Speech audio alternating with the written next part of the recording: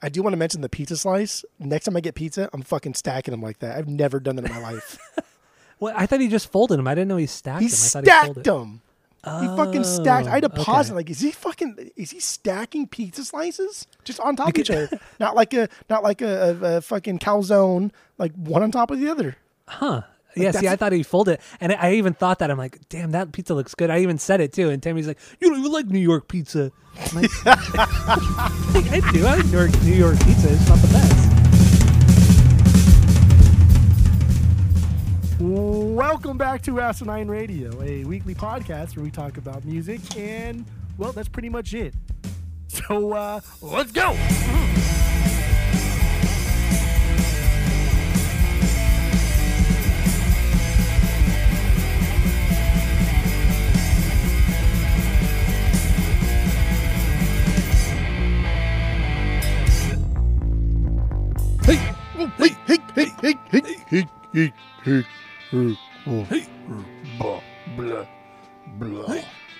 This is Asinine Radio. This is the weekly music podcast where every week we get into a different album, different band, different artist, and we break down one of the records.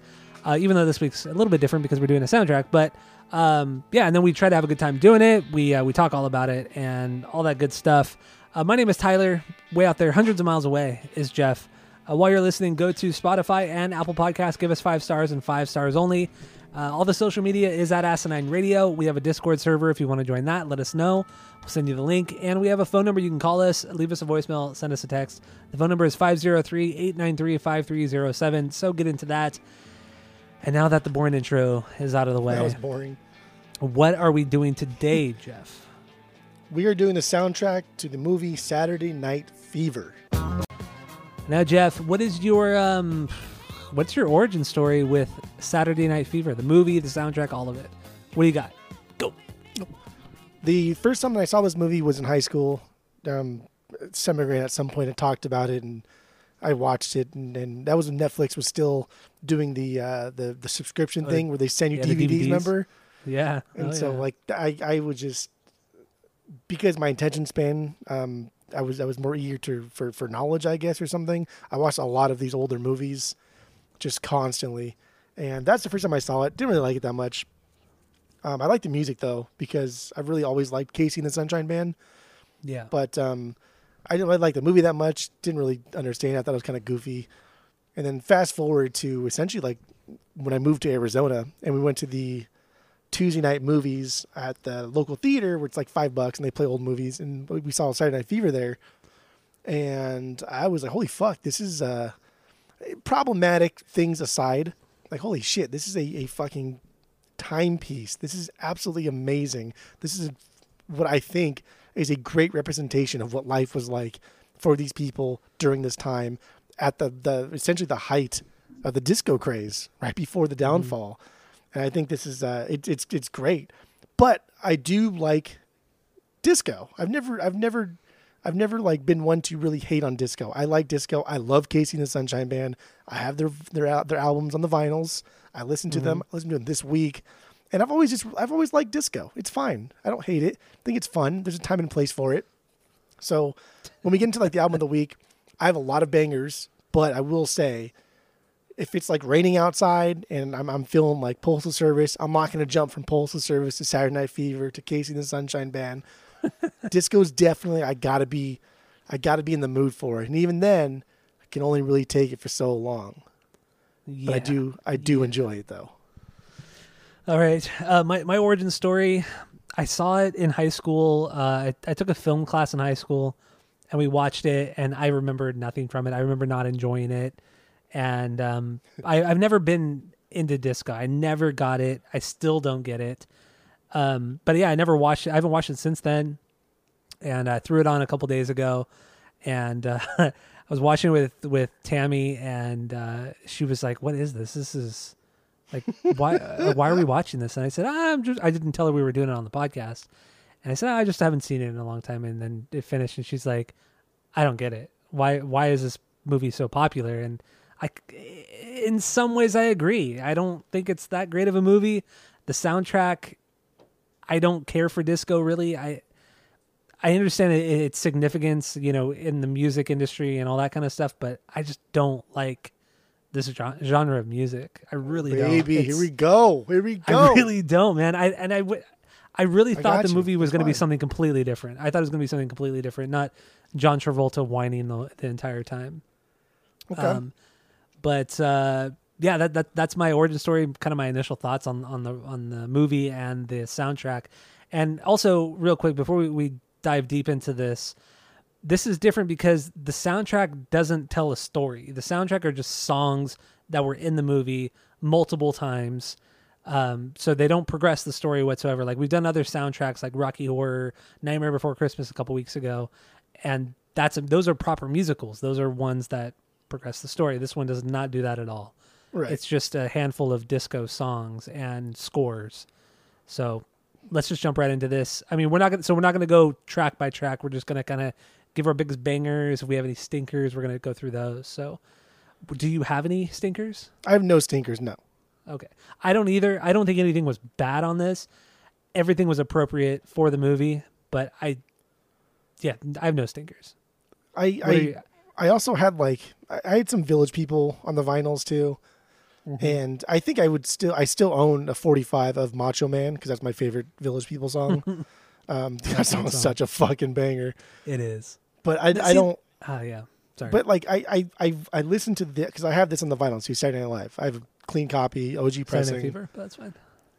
I'm going to say it a lot this week or this episode. I've been saying a lot this week, just in my mind to myself.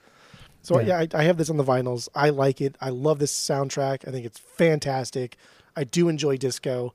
This movie was in some ways difficult to watch because the appropriation of disco itself in how it's portrayed in the movie is like, come on, man, that's fucking dumb. But then it was a lot darker than. So like when I saw it in theaters, I think it was like 2 years ago, maybe a year and a half ago. It was a lot darker than I remember. I was like, wow, I don't remember this being this fucking dark, man. Like, good thing really I did not bring the kids. Because usually I bring the kids to all these old like 70s rated R movies because maybe they see like one boob or they say like a bad word one time and that's it. But this one was like, holy fuck, man, there's some serious shit in here, and like it glosses over it pretty nonchalantly in ways that are tough to kind of get by. And like the main character Tony's kind of a bad dude in a way that he's not really redeemable in any way. No, so, that's what I was so surprised about. Like the whole movie starts out.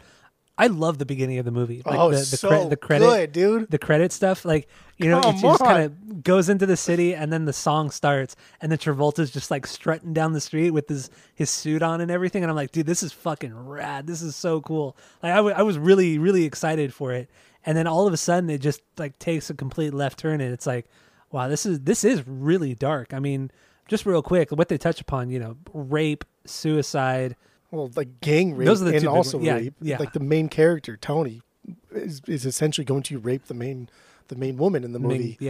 It's crazy. And she forgives him like that scene's the next day. Yeah.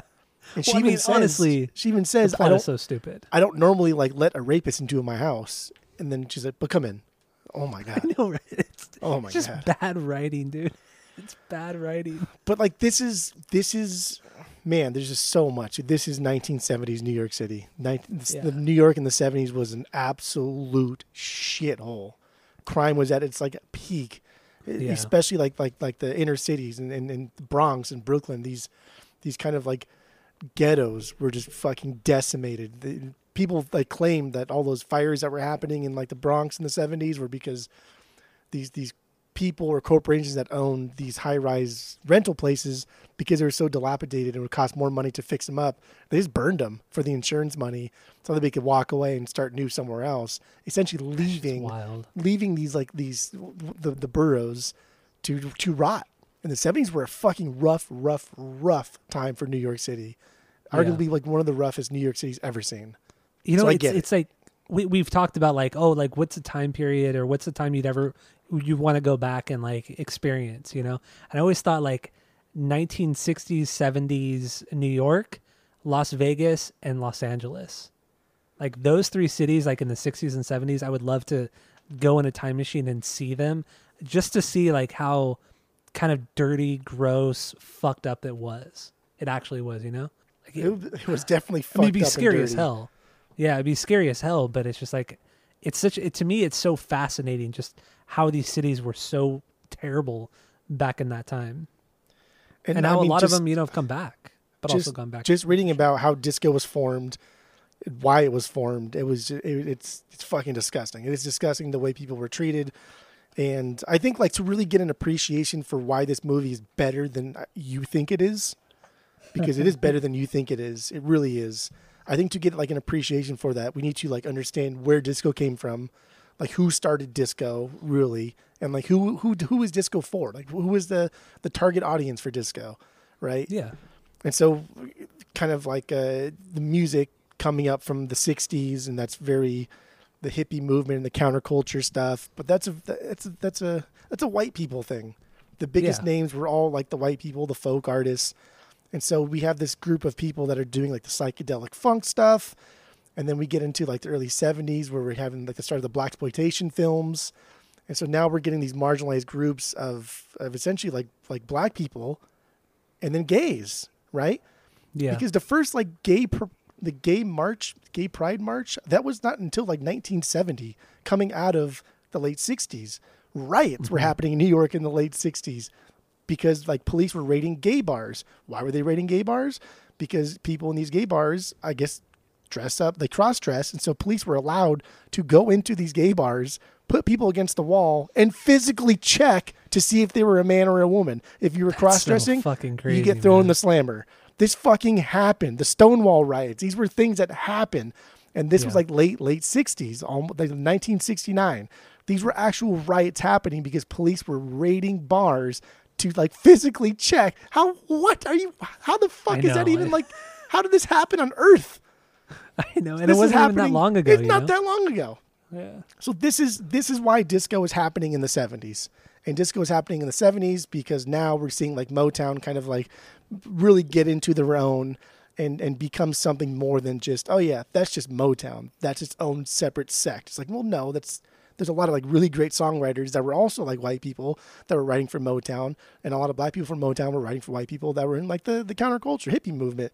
So there should have been what you call integration between the two, but there wasn't. Because we wanted to romanticize the 60s and early 70s as this great cultural movement, which it was. There's a lot of good stuff, but like there was a lot of bad stuff. Terrible shit, yeah. And so I think disco, I don't think, this is not like my opinion. This is a lot of opinion on the internets, that disco came about because these marginalized groups wanted someplace to go to feel safe, to be with each other, to integrate themselves.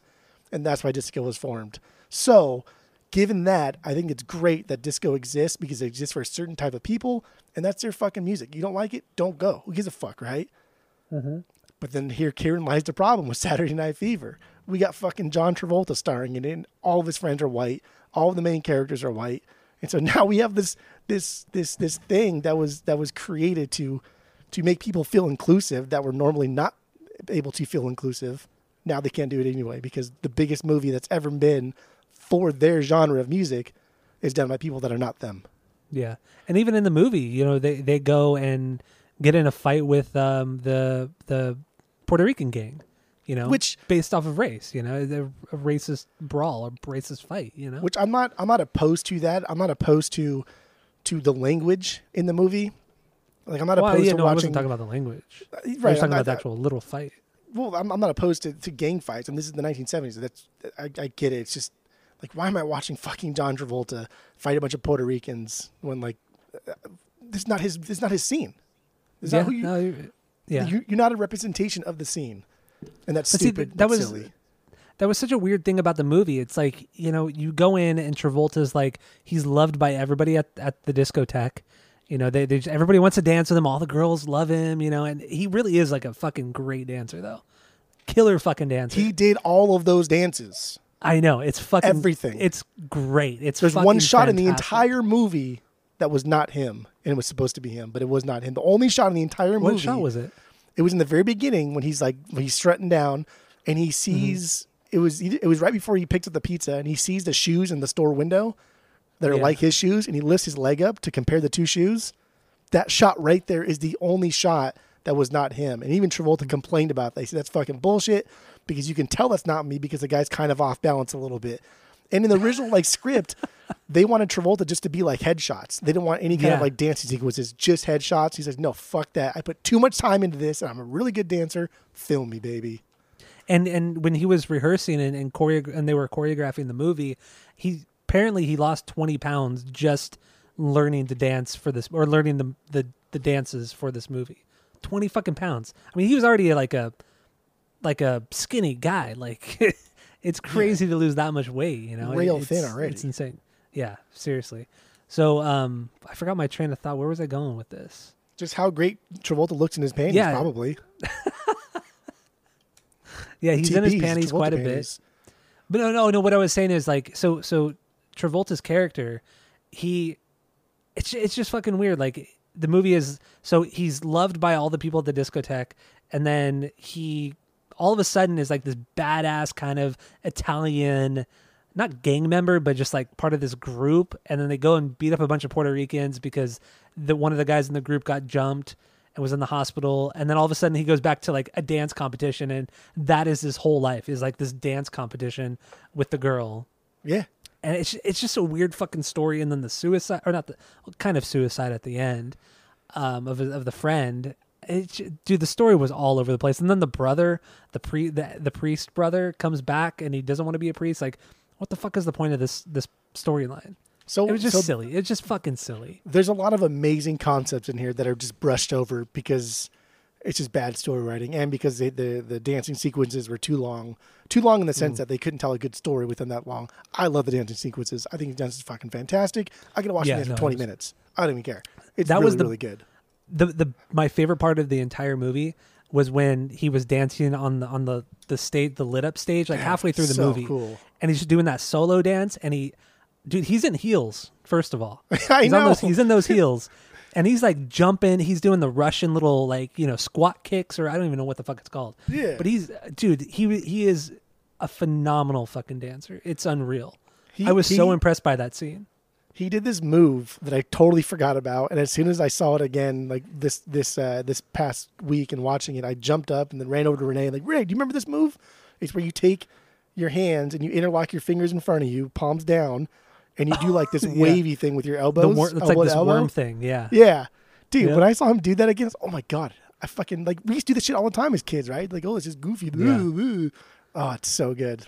Tammy brought that up too. She said the exact same thing. She's like, I totally forgot about that. And she's like, yeah, and there was this kid when we were in elementary school, and we used to yell at him to do the worm, like whatever his name was, and he would do that. And he was like, good. Yeah, and he was kind of like a not very popular kid, so it was kind of like to make fun of him. But like everybody would do that. Yeah, it's still funny. Really funny that he could do it really well. And she even told me, she's like, yeah, I feel really bad that we all used to tell him to do that, to like kind of make fun of him. So you should message him on Instagram or Facebook, find him and say, hey, I just recently rewatched Saturday Night Fever, and that move that we used to make fun of you for doing is fucking amazing. And she's like, yeah, he's probably like some like super rich famous doctor now or something like that. Yeah, because I guess he was like this really smart like Chinese kid, and yeah, he was like one of those, he was dorky back in the 90s. So it's pretty funny.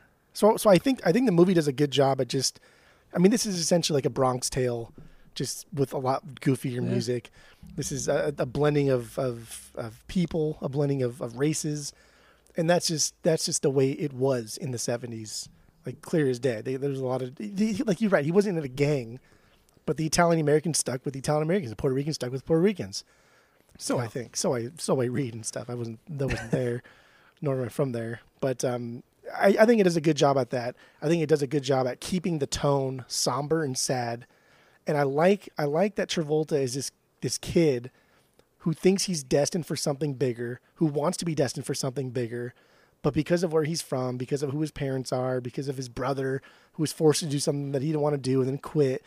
Like Travolta's always down on himself, and he knows he's worth more, but doesn't really have the confidence to do it until he's at the disco, until he's going and dancing to other people and exerting, like, I don't want to say his dominance, but exerting like who his true self is.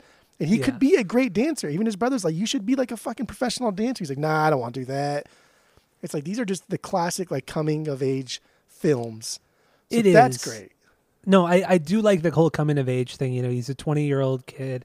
he didn't graduate. I think he even says in the movie he didn't graduate high school. He just kind of Never even thought about college. Yeah, I never thought about college. And fuck, where was I going with this? God damn it. You're all over the place here. I am all over the place. I really am. Travolta's moves, the little hip thrust got you going. I know the panties and everything. But what I was saying is I really like the coming of age story, but it wasn't executed well enough. Like, God, it could have. This movie has so much potential, but it falls short so many times. And one thing I thought was just funny, like his obsession with dancing, like the very beginning of the movie. The intro to the movie, he sees the shirt in the window. He goes in. He's like, "You guys do layaway?" And it's like, dude, that is so layaway. When we were kids, like my mom would always do layaway and shit. Like at Mervin's and shit.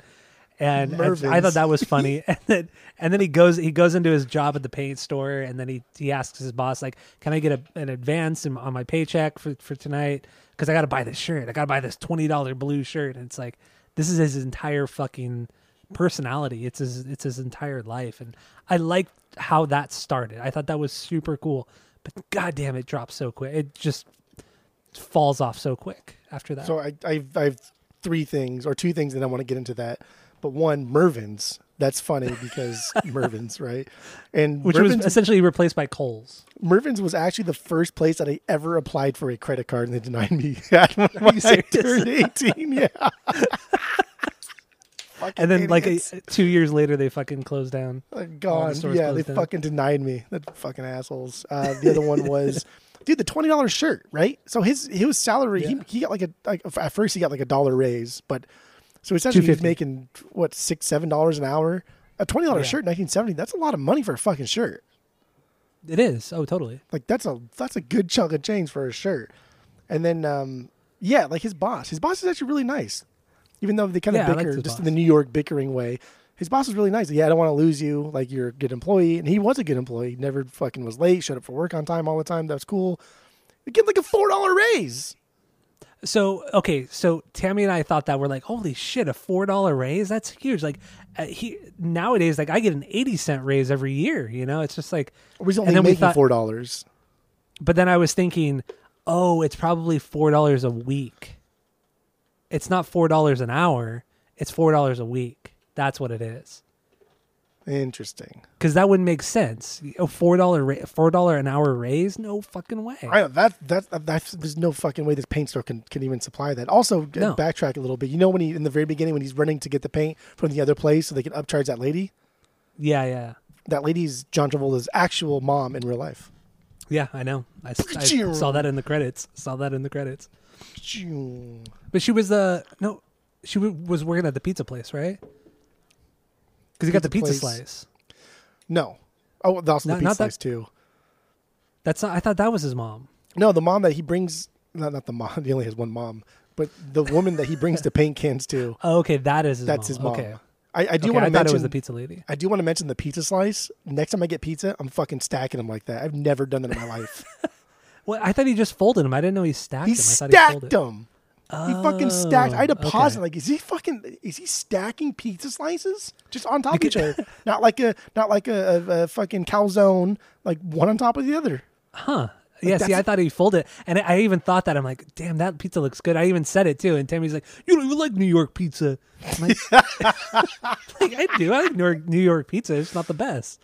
But, that pizza looked fucking good. Oh, dude, stacking pizzas. So good.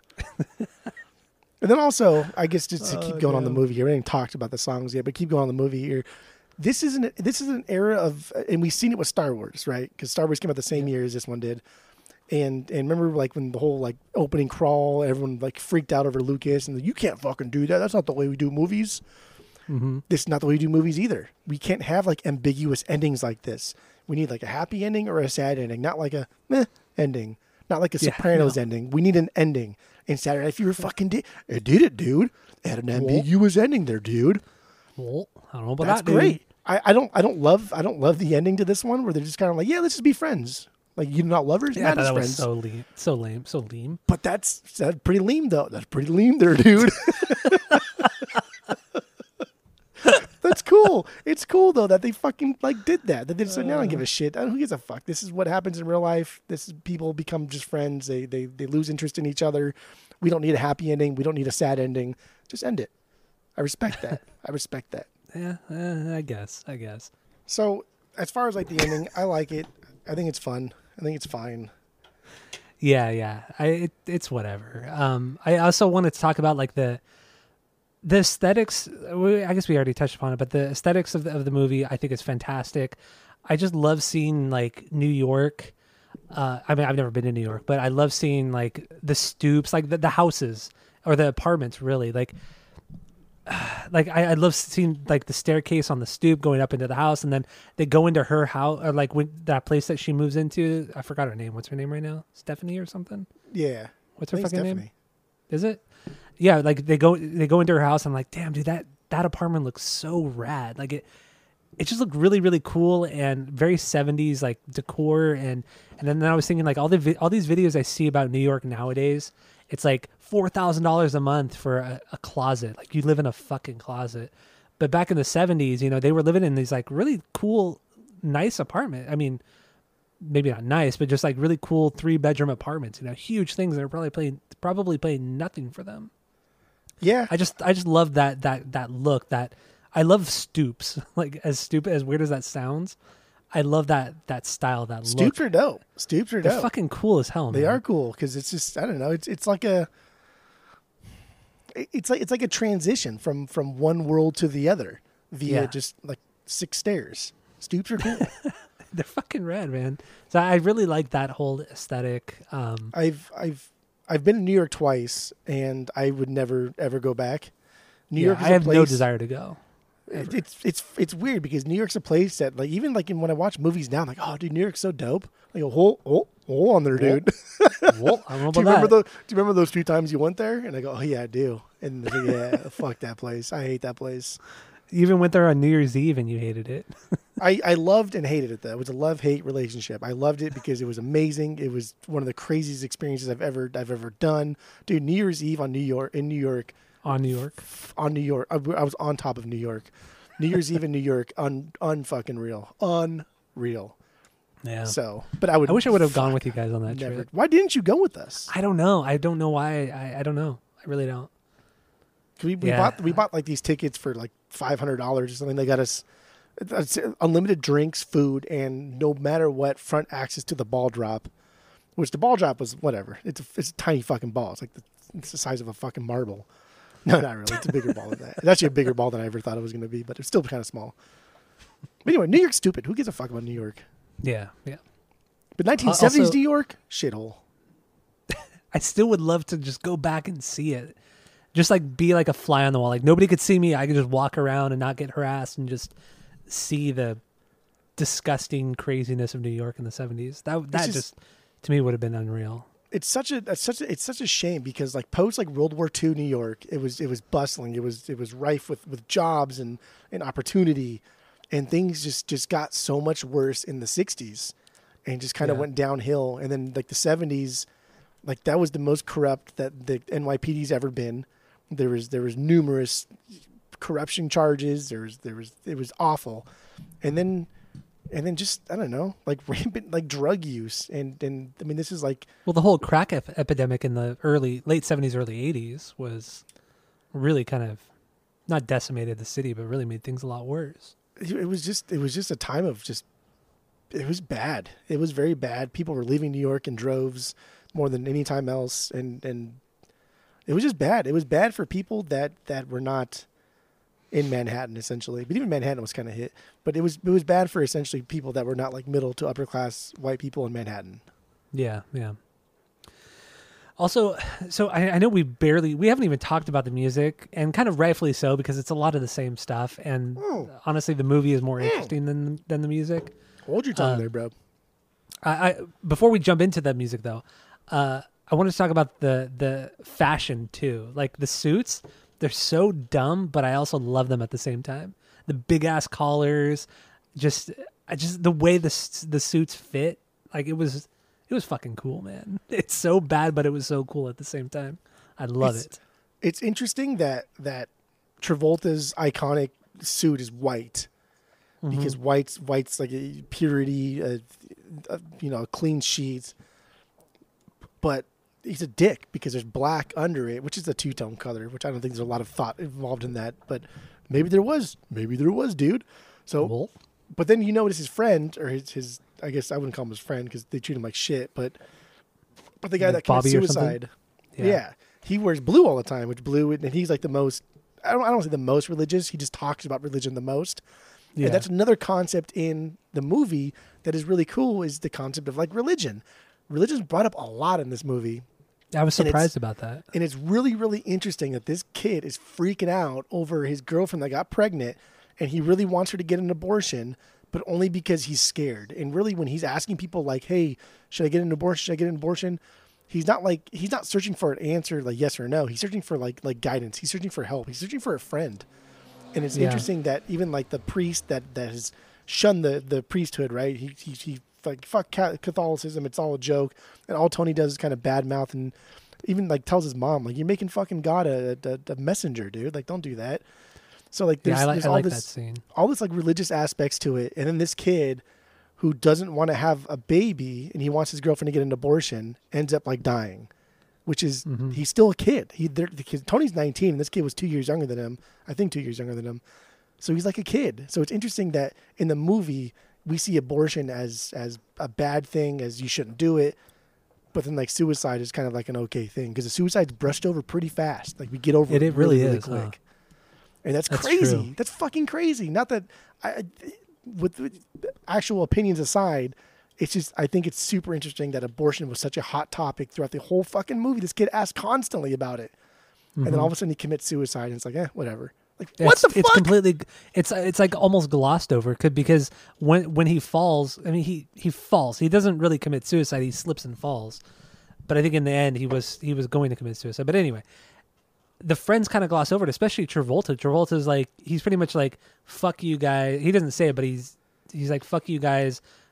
You guys are fucked up. I'm done. I'm leaving." And he just walks away and leaves. And then he walks to the girl's house and then, that scene. But it's just like, it's like, the cops are like, "Yeah, we're going to have to search for him in the morning." They're like, "Okay." Like, nobody really reacts to it. It's like, what the fuck, dude? Nobody cares. One of your best friends just dies. Just falls from a bridge because you guys are all fucking around so goddamn much. Oh, and then when we were watching, not that scene, but the scene before on the bridge when they were trying to scare Annette. Yeah, Tammy was like, "That's like you and your friends. That's some shit you guys would do." Yeah, back then. For I'm sure. like, yeah, you're probably right. That's like, and she called me an idiot. That's that's kind of borderline like harmless fun to kind of like psychopathic behavior, but like clearly the kid wanted to die because he was doing this stuff and he says, "Hey, look, Tony, look." And I think he wanted Travolta to kind of be like, "Hey, dude, don't worry about it. Like, we can get through this together." But Travolta never steps up. Tony never steps up. But he kind of does because he's trying. He only says like, "Calm down." He only says, "Calm down." If he really wanted to get him, he would have grabbed him by his fucking thing and yanked him off. Because we've seen Tony fight. He can fight. Tony never really steps up, and I think this kid was like, "This is my last attempt," because that's why he's up there too. He's mad. Remember the phone call that never happened? Yeah, all he wanted was for Travolta for Tony to call that night. That's all he wanted. Crazy. It was so sad. Like that character storyline was so fucking. It was so heartbreaking because all he wanted was he just wanted help. Like nothing crazy or anything like that. He just wanted to talk to somebody. Like the priest shuns him. Tony's brother shuns him completely. All of his friends in his group shun him. They go to fight the Puerto Rican gang. Everybody like, they're like, "We're doing this." Like, "I don't know. I don't really want to do it."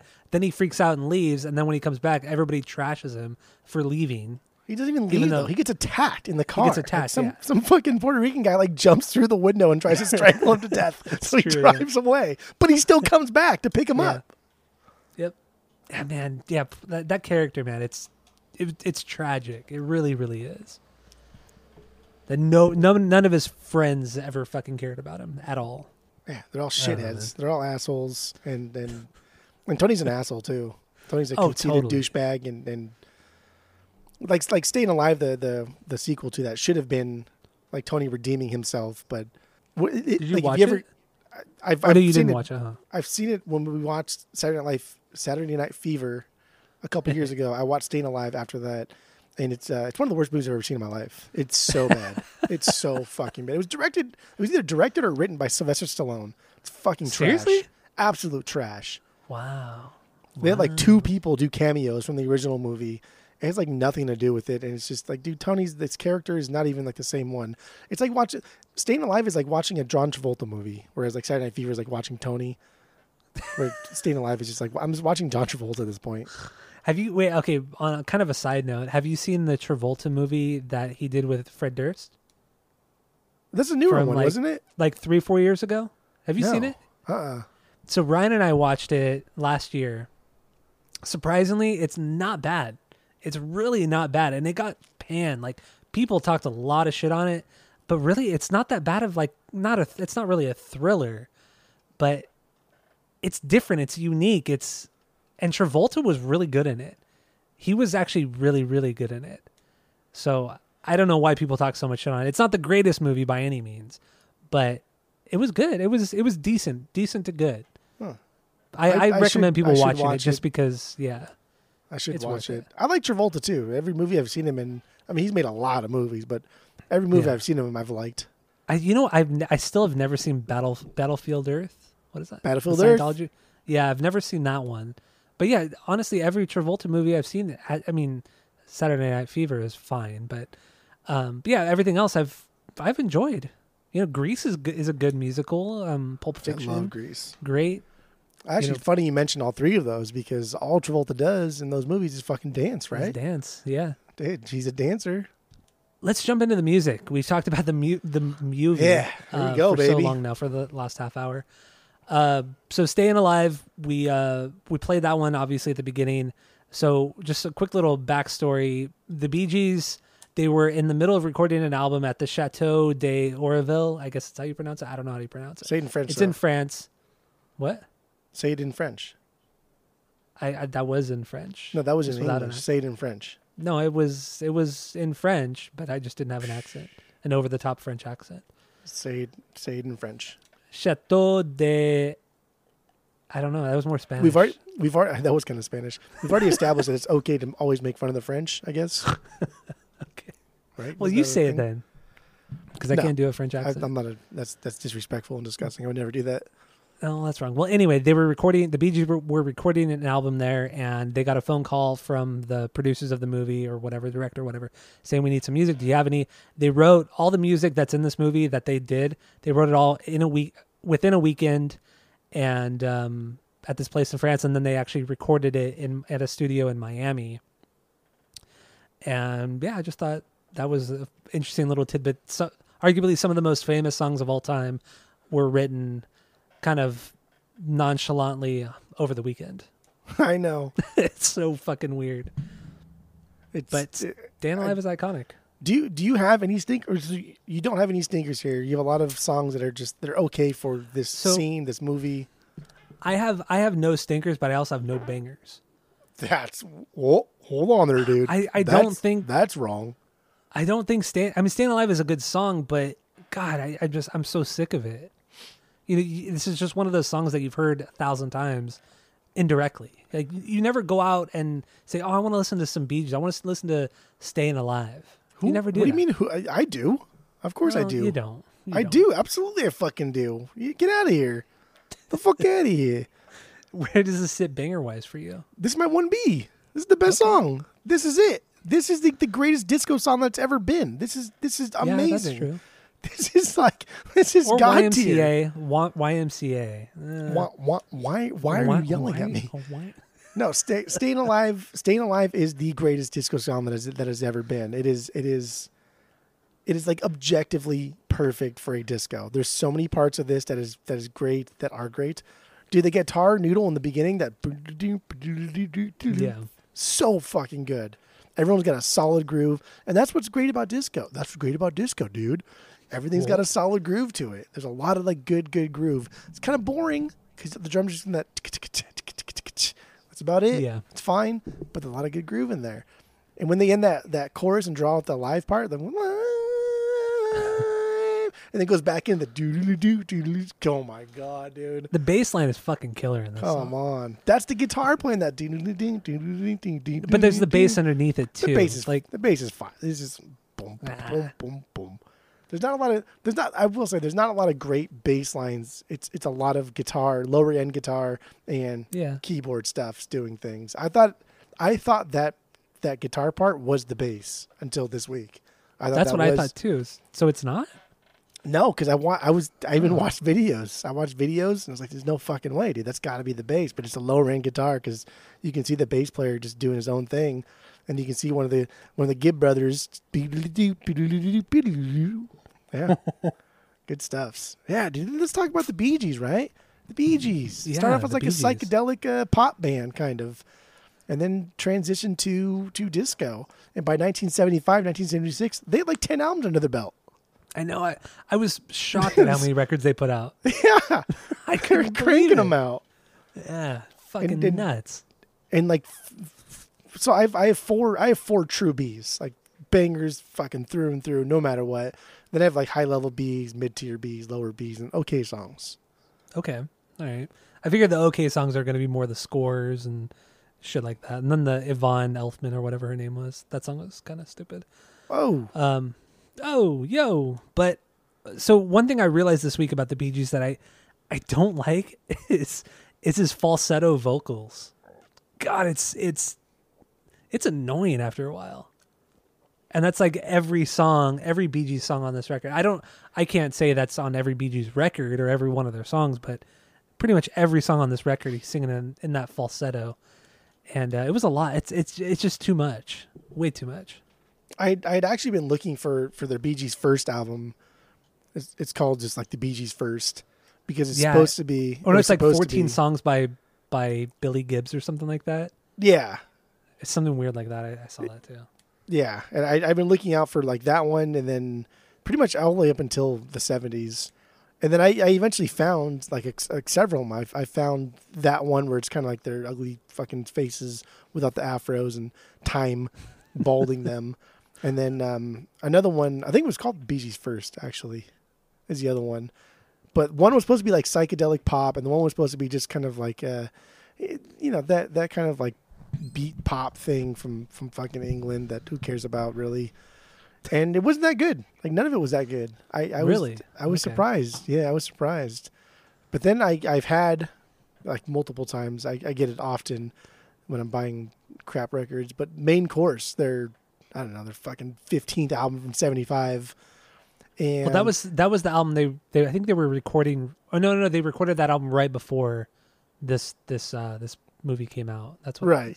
Yeah, because one of the songs on that record is on the soundtrack. Dude, and that song was a banger, dude. Well, I don't know about that. God damn. So I don't know. The Bee Gees are fine. God, three brothers that are just not fun to look at, just ugly. But I mean, they are really good singers, though. I mean, their singing is amazing, but it does get annoying, and the songs aren't. They're fine. The songs are fine. They're fine. They're fine. They're fine. And also, so Staying Alive, the rumor is, the story is, they got the BPM of 120 based off of the human heart because they said that they had one of their friends or something like lie on the ground, and they said, okay, let's make the BPM to this guy's heart. And I don't believe that. No, but then, not at all. It's dumb. Yeah. But then also, sometimes when you take CPR classes, they say, you do chest compressions at the beat of sing Staying Alive while you're doing compressions. And that's the proper speed to do that. And obviously, I mean, if anybody's seen The Office, which most people have, the American Office, that's a whole scene in one of the episodes. And it's fucking hilarious and it's awesome. And it's kind of true though. Like I saw a bunch of videos of people talking about that, like legit videos, not just from The Office. But that's really a thing. That's the thing too. Is I thought that was just a joke from The Office, and I was like, that kind of makes sense because it's the same tempo. I like that they retconned that PG song in The Office, but like no, that's been around for a while. I mean, right? I've only taken CPR classes twice. One was in the academy, and one was through the YMCA. Which was interesting that we did not mention the Bee Gees song when I did for the YMCA, right? I feel like that would have been the time, but I've never heard this. Wait, but when I go back and restore it every 2 years, it's brought up every single time. because Every of The single Office, or just in No, general? just in general. They say just do it when you do and then they have us practice on little dummies, like and just sing "Staying Alive" in your mind, or you can sing it out loud, and then we all do it. It's great. It's so It's great. good. It's just so good that they can go so high. That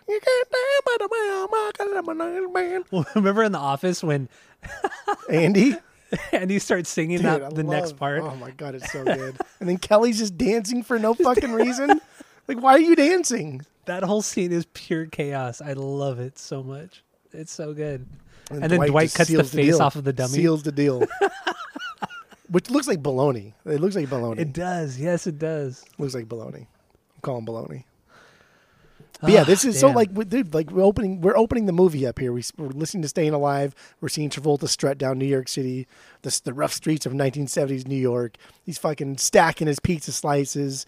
He's got those red shoes, that red shirt, and he's just gawking at ladies, just gawking at girls, baby. Just doesn't give a fuck. Just he stops his strut to backtrack, and he backtracks with like he's rotating his arms opposite, like backtracking, like getting in front of them so they can't walk around him. Like, damn, timepiece. It really is. That shit would not fly nowadays. But it's, I mean, I'm not even going to go into what kids do these days to bat their eyes at other kids because it's fucking bizarre and stupid. But yeah, pretty dope. Yeah. I like it. All right. Great opener. Great. And then they also play this song several times throughout the movie. Because it's so That's good. another thing. Can't get enough of it. It's good. It's fine. All right. So what do you want to get into? What's another banger for you on this one? My 2B, Boogie Shoes. Casey and the Boogie Sunshine Shoes. Band. Okay, Yeah. this is a better one. This is a better song for sure. Well, it's only 2.5 minutes, so you probably like that. It was nice not hearing that falsetto vocal. It was very, very nice. Great fucking groove. That bass line is fucking killer too.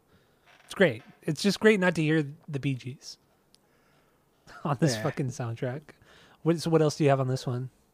Like I said earlier, I love Casey and the Sunshine Band. I really do. I have 2 of their albums that I listen to, not like really, really often, but sometimes when I get in the mood, if I listen to one of them, I'm going to listen to both of them. That's the kind of mood that I will get into. And I'll throw my Macho Man 45 to end it off.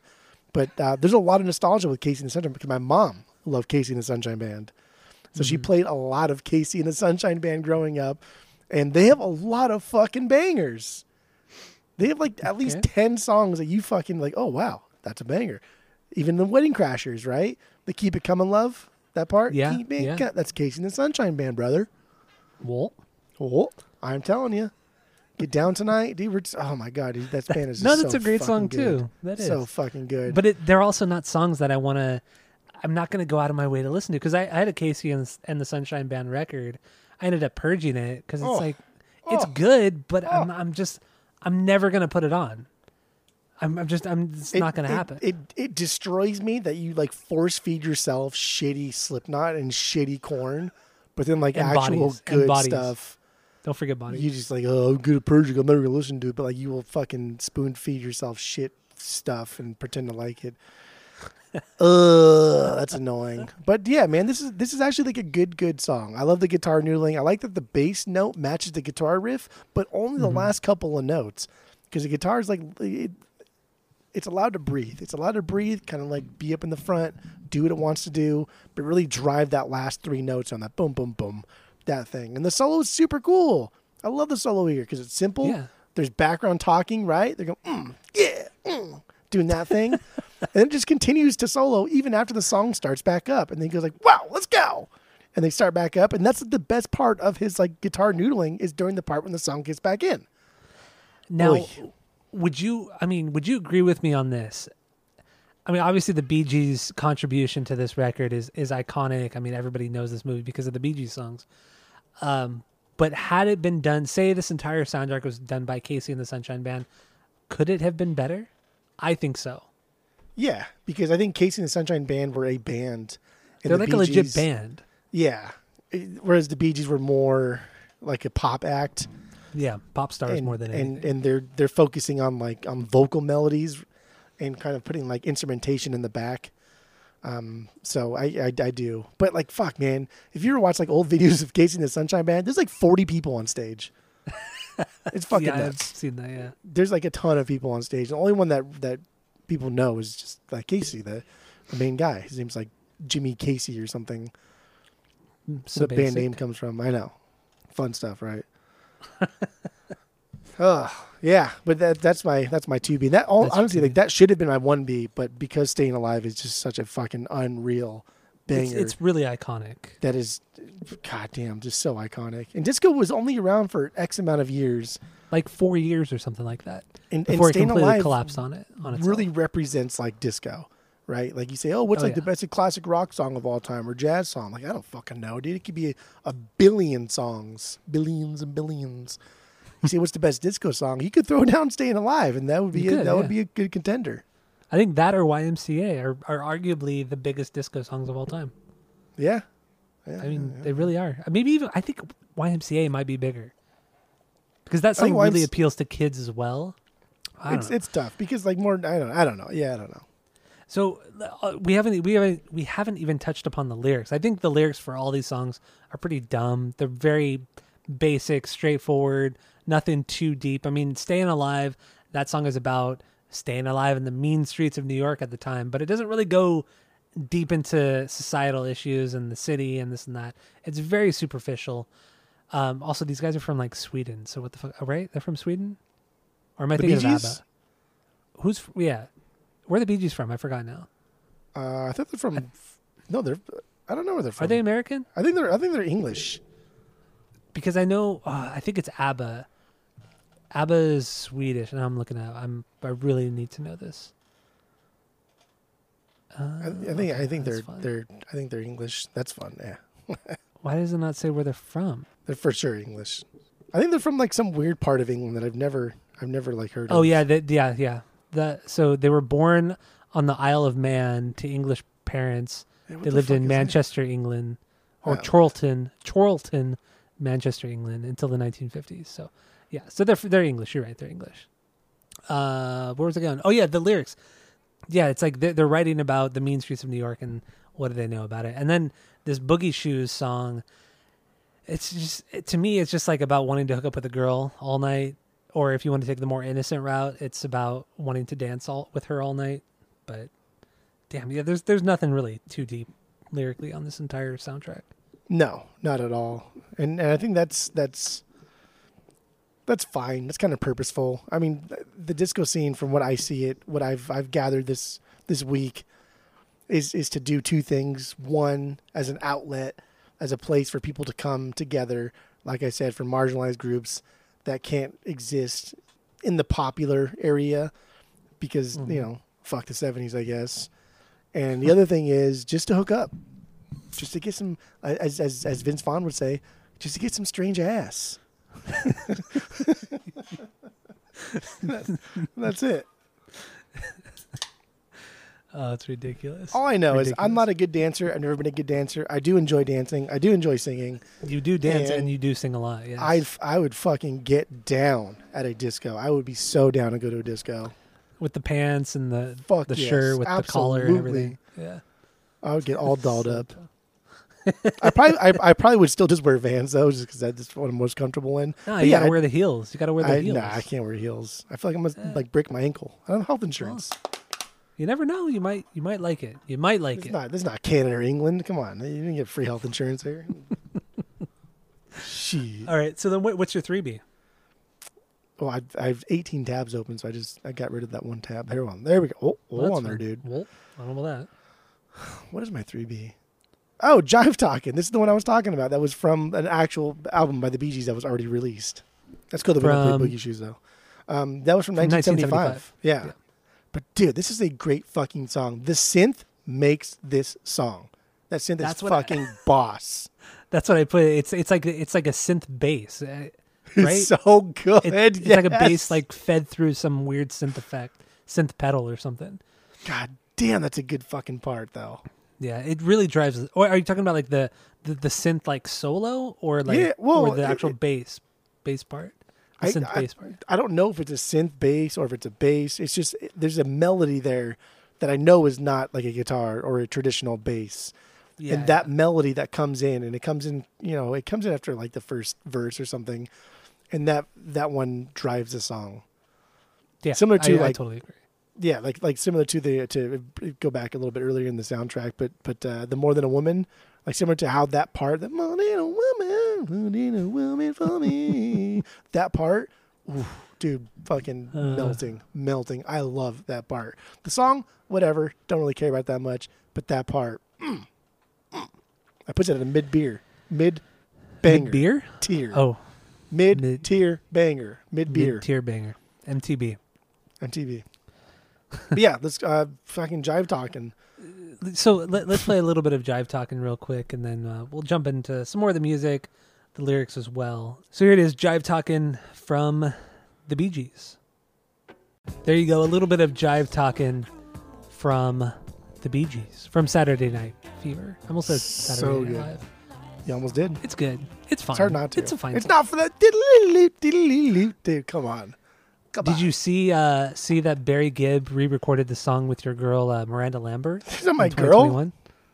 She's your girl, right? You talking I love Miranda no, Lambert. You love country music. I like Blake Shelton, but that's only because he's married to Gwen Stefani. Because Gwen Stefani tolerates him. Correct? Yes. She tolerates him.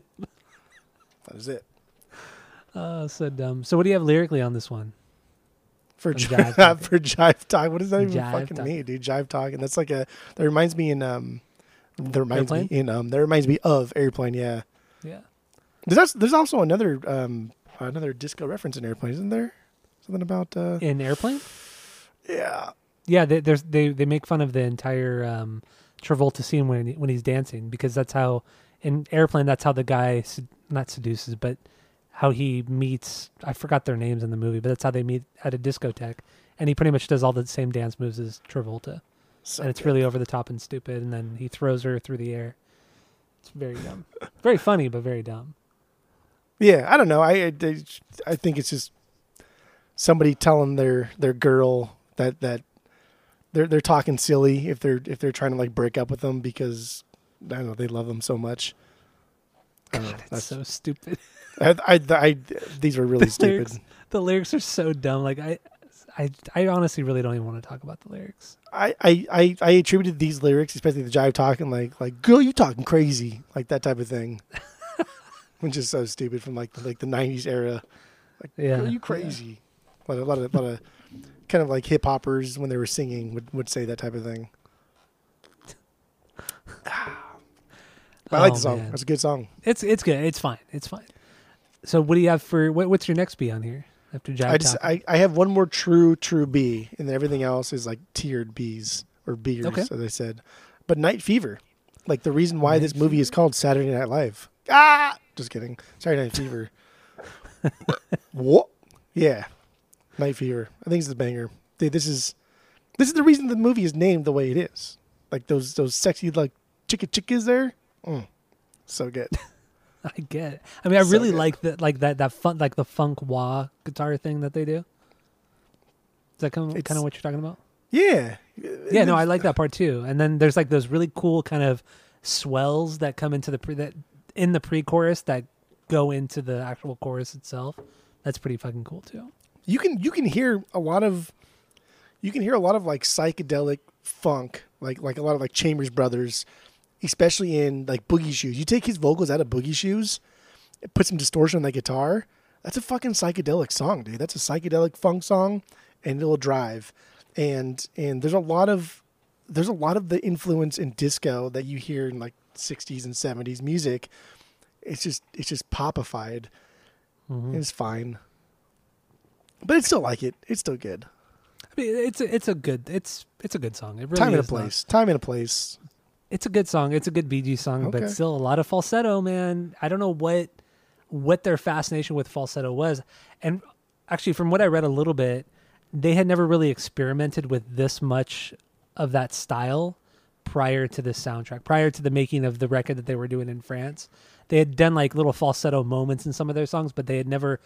This soundtrack was the first time that I think it was Barry the first time that he ever did an entire song in that style.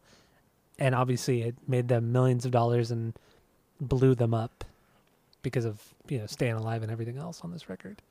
Did you see that they were going to use a Bo Skaggs song instead? Yeah. And then the record label was like, nah, fuck that shit. We have our own thing here that's going to make us a bunch of money. Your thing's dumb. And then also Travolta said that all the songs that he was rehearsing and dancing to in the movie were to either Boz Scaggs or Stevie Wonder.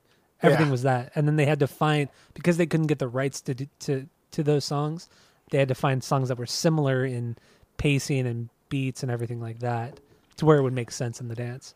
And they did that's just so bizarre. They did a comparison too of how much money like Skaggs Camp would have made had they used his song, and it was like in the millions of dollars more than that flop that they did. I don't even know what the fucking movie was. Yeah, what did they do? It was they used it for a different movie, and nobody thought this movie was going to succeed because it's dumb. Well, yeah, I mean, let's talk about that real quick.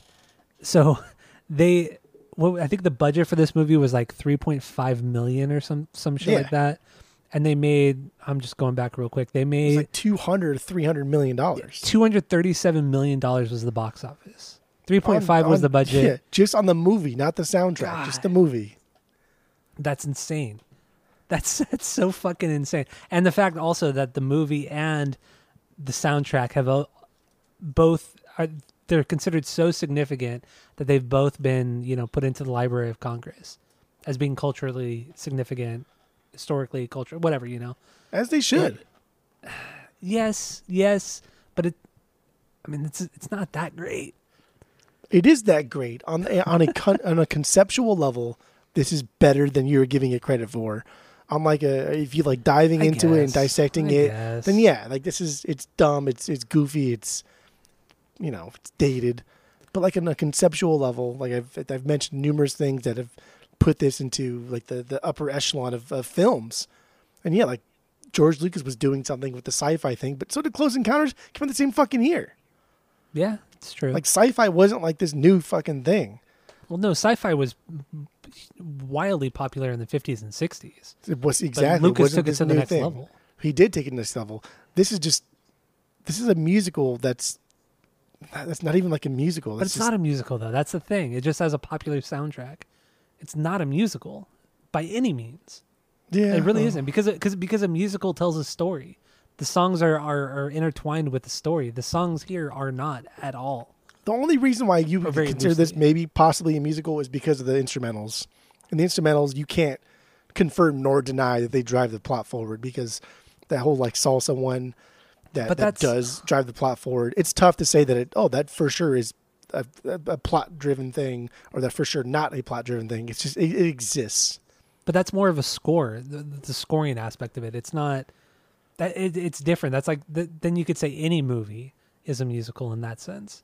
Yeah, so long as like the what is happening in the movie directly matches what is being played in the background, because they're writing dance moves to that Salsation song. They're writing dance move to that Fifth of Beethoven, which is so good too. That is a really good song. Yeah, that song name alone is so fucking cool. Fifth of Beethoven, so good.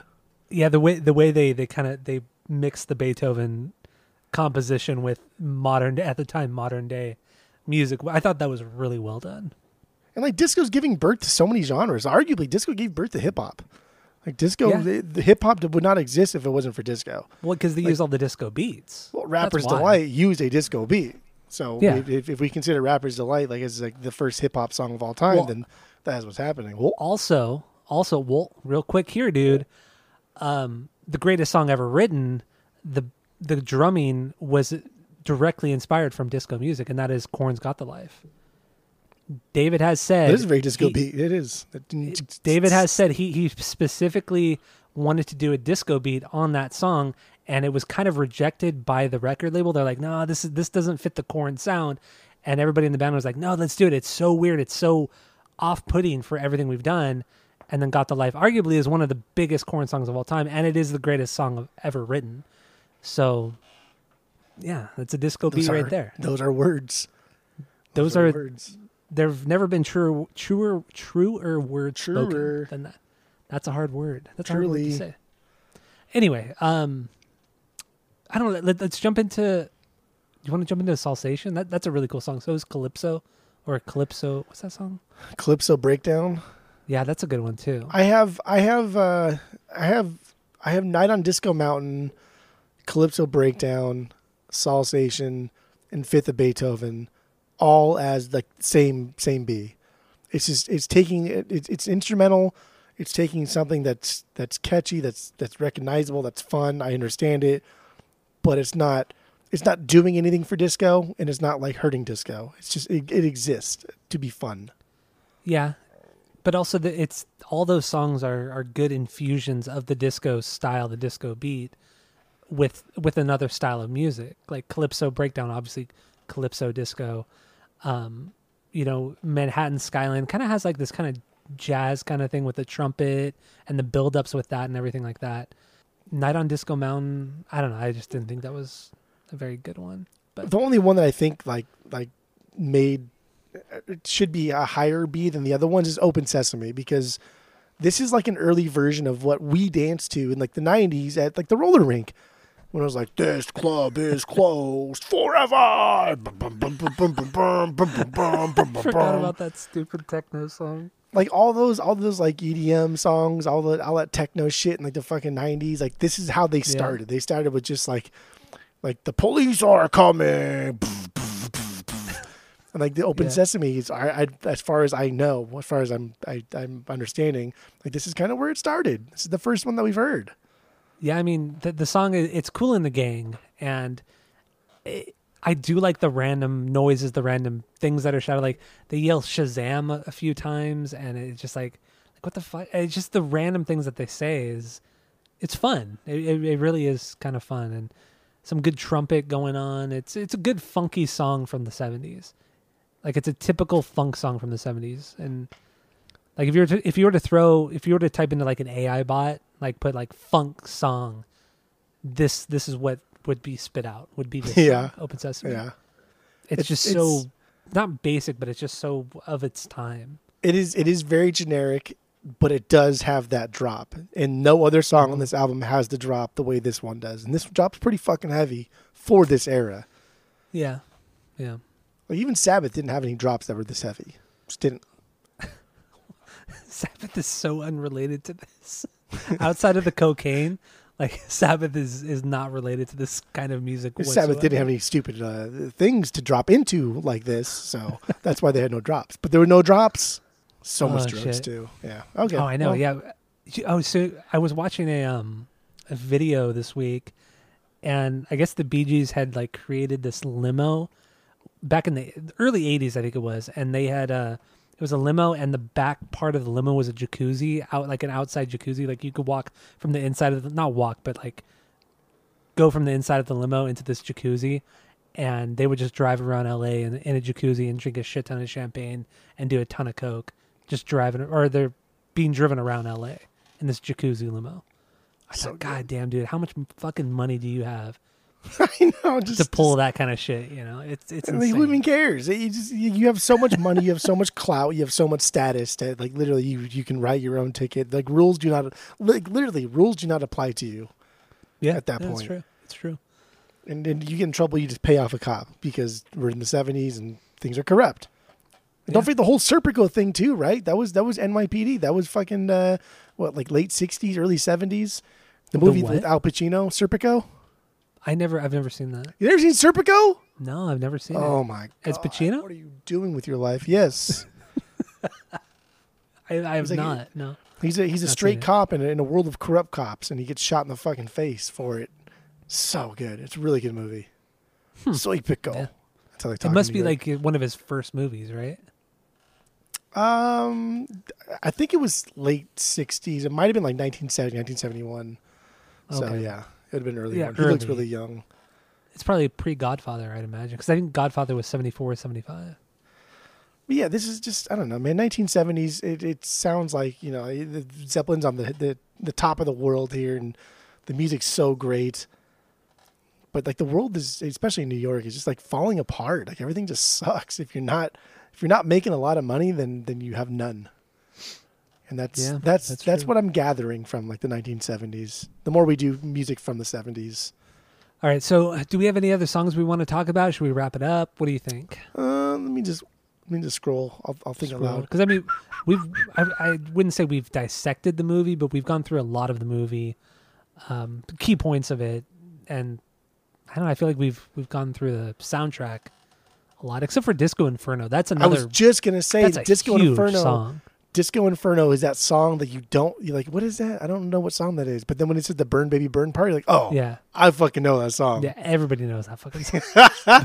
but that song has something that is in my mind the most important thing to disco, and it's that octave. If you're playing like a power chord, you're doing the bottom and the top part, the doo doo doo doo doo doo, like that thing. Like that is so. That is disco to me. Like just to me personally, that is the disco sound. You do that in any kind of riff that you're playing, that boom, dim, boom, dim, boom, dim, and then go back to your riffing. That's disco. Also, the Tramps with 2 M's. I've never knew that was them. I mean, I've never heard of that band, so I didn't know that was who did Disco Inferno. But I definitely know the song. But if somebody said like, "Hey, like, do you know Disco Inferno?" You'd be like, "I don't think so, right?" No, everybody knows. Yeah, no, you know it just by the title. No, I don't. I don't know Disco Inferno by the title. I know Disco Inferno because when I hear Burn Baby Burn. No, I know it from the title. I definitely know it from the title. You're a disco head, dude. I'm disco man. You're a disco man. But that's about it. I don't think I have any other really pressing issues here. More than a woman. We didn't talk about that one. Well, that's the one we sang, or at least I sang the most. Yeah, God, and it's done by the Bee Gees and also by a group called Tavares. I don't know how to pronounce it, but yeah, I kind of like that version better because it's not done in the falsetto. But that song's fine. It's iconic. It's catchy. Everybody knows this song. Yeah, so like the Bee Gees version, that's mid-tier B for me. The Tavares, that's an okay song. It's fine. Because you don't think it's better than the Bee Gees? No, not at all. That's silly boy talk. I think they're very similar to each other, but it's the high parts. It's the annoying high parts. Come on. Silly boy talk. It's too much. It's way too much. This is disco. That's the point of disco. Know, Be over the top. Annoying. Come on. Disco is annoying, God. Man. It's like literally like your favorite genre of fucking music is like nu metal because you love your fucking corns. It's so over the top. Like nu metal is so over the top. Everything about nu metal is so over the top. I like two. But then when it comes, to like disco, too over the top. I don't like that. Like, dude, motherfucker, like your favorite fucking band is too over the top. Jesus Christ. I like two nu metal bands. Jesus fucking Christ. God damn, this fucking. Truly, it's supposed to be over the top. That's the point of it. Okay, but it doesn't make it good. Just because it's over the top doesn't make it good. But that shouldn't be a complaint that it's too over the top. Like, yeah. It's too over the top and not good. That's like making pizza. This tastes too much like pizza. Like, bitch, that's what it fucking is. Not a good comparison. Anyway. It's not a good? Well, I said it's not a good comparison. But that's first he said it's not a good, then he says not a good comparison. It's not a good. I was going to say something else, but then I stopped myself. Say it. You got something to fucking say it. Well, no. I'm good. What? All right, so let's give our final thoughts on the soundtrack movie, and then rate it according to our world famous 3-point rating system, where 3 is a perfect album, 2 is a good album you're going to continue to listen to, 1 is a bad album, give it a shot, and 0 is the worst thing you've ever heard. I think we should do both. I think we should do the soundtrack and the movie. Rate each of those. That's what I was going to do. Okay. So what do you got? You didn't say go, so I didn't know what to do. So what do you got? Go. Burp. Oh, I can't burp. Sorry. Now I'm all like discombobulated because I burped and I don't know what to do. I think the movie has it's set in time. This is a period piece that is not like Star Wars, where you can watch it now and be like, oh wow, this is still a really fucking solid story that hasn't really been told this way, even still today when we're watching sci-fi movies today. Avatar, I'm looking at you. And so when you see like Saturday Night Fever, almost said live, when you see Saturday Night Fever, you're like, wow, I've heard about this disco thing. I do want to take Nick to this, and I probably will next time it's in theaters, which will probably be this year at some point. I do want him to see this and just hear his thoughts and his opinions on it, because he's like 14 or 15 now, so he's old enough. Kids are getting shot in fucking schools all the time. Like, what's Saturday Night Fever gonna hurt, right? Jesus. Yeah. So it is stuck in time. It is stuck in a period where disco. Oh my god, dude, we didn't even talk. Did you read about the fucking? Oh, dude, I do have more notes. Oh, okay, well, let's get into that. Yeah, I do have more notes. So disco. Okay, so two things. Did you read about the disco demolition night? No, I did not. And then did you read about, I had another one. I had another talking point too that I just forgot right now. But let's go to disco demolition night.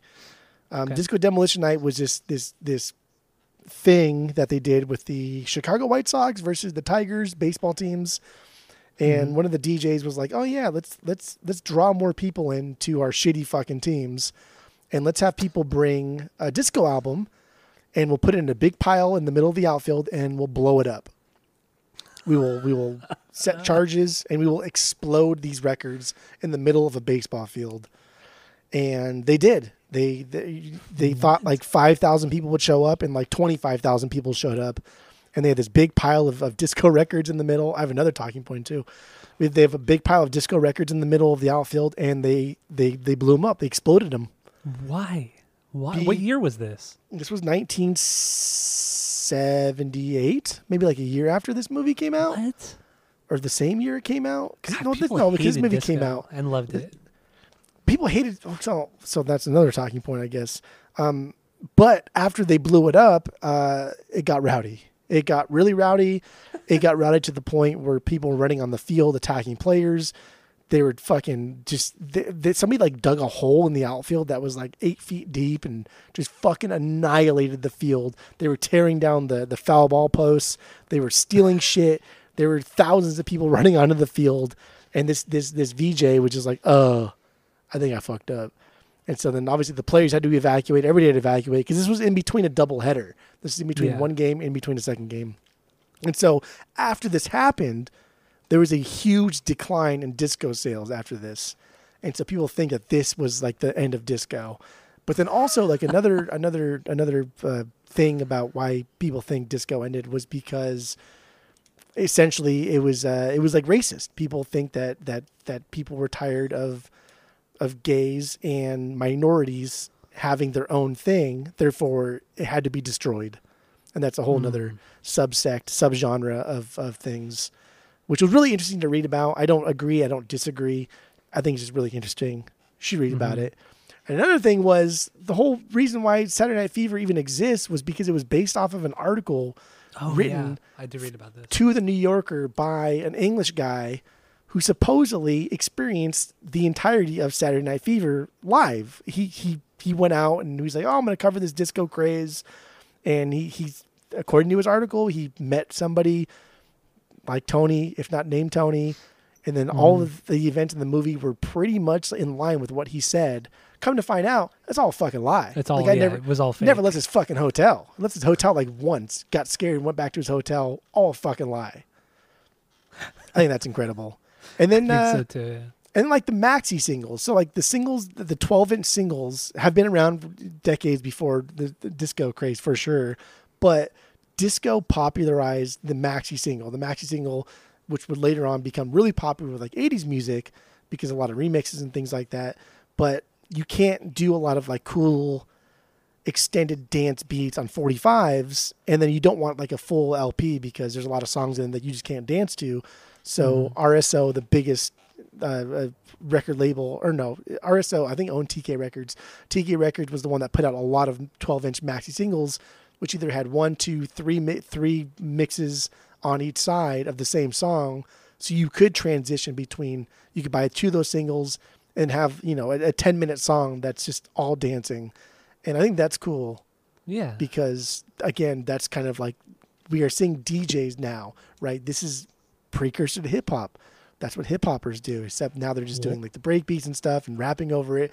But disco did it first. No, you're right. So, whew. So there it is. So back to the movie. You mean instead of using like a 7-inch 45, right? They were doing like the big 12-inch. Yeah. Okay, I see what you mean. Okay. Percentage is that what it's 45 called? Is that what it's holds. called? A maxi single? I see them all. We have a lot of them at the record store. They just don't sell. Yeah, they don't But- sell. There's always but- anytime I go into a record, or not anytime, but sometimes when I go into a store, there's like one guy going through all of the singles, and Yeah. he'll have like a pile of just fucking singles. And that guy's a fucking that guy probably records music or does something, and that's cool Yeah. that he's doing that. But otherwise, it's just they're fucking worthless because it's the same It's song, chud, yeah, 4 different remixes, and like who cares really if you're not dancing, I guess. true, yeah. But I don't know. This movie did something for music. Like all of these things I just said, all of these things in vinyl, right? And then we see Travolta play like vinyl. Like he brings a Tavares record to the first rehearsal with Stephanie, Yeah, and he's like, "Oh yeah, let's put this on. See if you like this." And he puts on a record, and that was kind of cool. I thought that was cool fun. too. Like he's like kind of just carrying around the records, and Yeah, man. I don't know. It's just yeah, you man. kind of, even though we've been knee deep in all of this vinyl stuff, like just seeing it in a movie, like seeing somebody carry around a record and like putting the needle on it, it's just I don't know, man. It's just you kind of forget like that's the only form of music at that time. So cool. Yeah, it really is. So I think Saturday Night Fever as like a concept is bigger than it as a movie. As a movie, the writing's fine. It's a little glossed over on the parts that should not have been glossed over on. But as a concept, I mean, as a institution, dude, Saturday Night Fever is fucking fantastic. It's one of the greats. One of the greats for sure. So like with that, I give Saturday Night Fever the movie a 2.5, and for all those same reasons, I also give the soundtrack a 2.5 with the caveat that, again, on a rainy day in fucking December, I'm probably not going to throw on the Saturday Night Fever soundtrack. But Yeah, if it's like Friday night, and I got nothing to do, I'm a couple of brewskis deep, I'm going to throw on the Switch, play some Doom. Fuck yeah, I'll throw on Saturday Night Fever. Hell yeah. Absolutely. I'll listen front to back, and I'll have a great time. So my final thoughts, movie wise, I think aesthetically this is fantastic. It looks great. It's grimy. It has the fashion, everything. I mean, we talked about just the scenery. Also, they actually filmed the entirety of this movie in was it Brooklyn?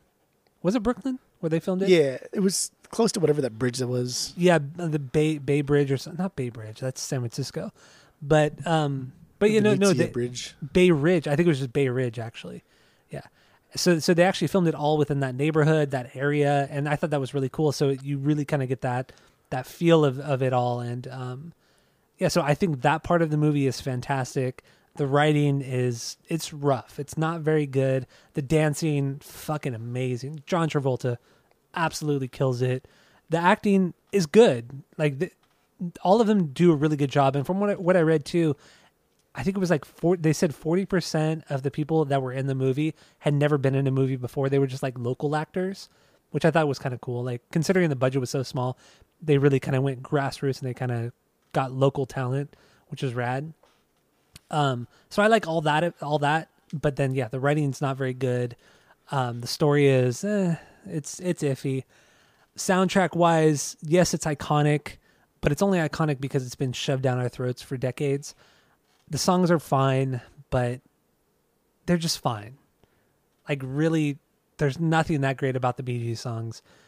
So movie wise, I'm going to give this honestly, movie and soundtrack wise, I'm going to give this a 1.75 because I will never go back to the movie. I will never go back to the soundtrack willingly, like unless it's on and I'm just hearing it in the background. I'm never going to go back to it. And nothing about this is overtly bad, but yeah, I'm never going to go back. So 1.75 out of 3. Okay. That's what I give it. Yeah, because lyrically, it's garbage. It's dumb. Okay. But so you give this? Would you give this a 2.5? 2.5 all around, baby. 2.5. I give it a 1.75 out of 3. So do we have anything else on this? That's it. That's all. All right. Well, thank you all for listening. Go to Spotify, Apple Podcasts. Give us 5 stars. 5 stars only. Tell your friends. And you know what else to do. So go do it. And that's it. That's all. Don't you forget it.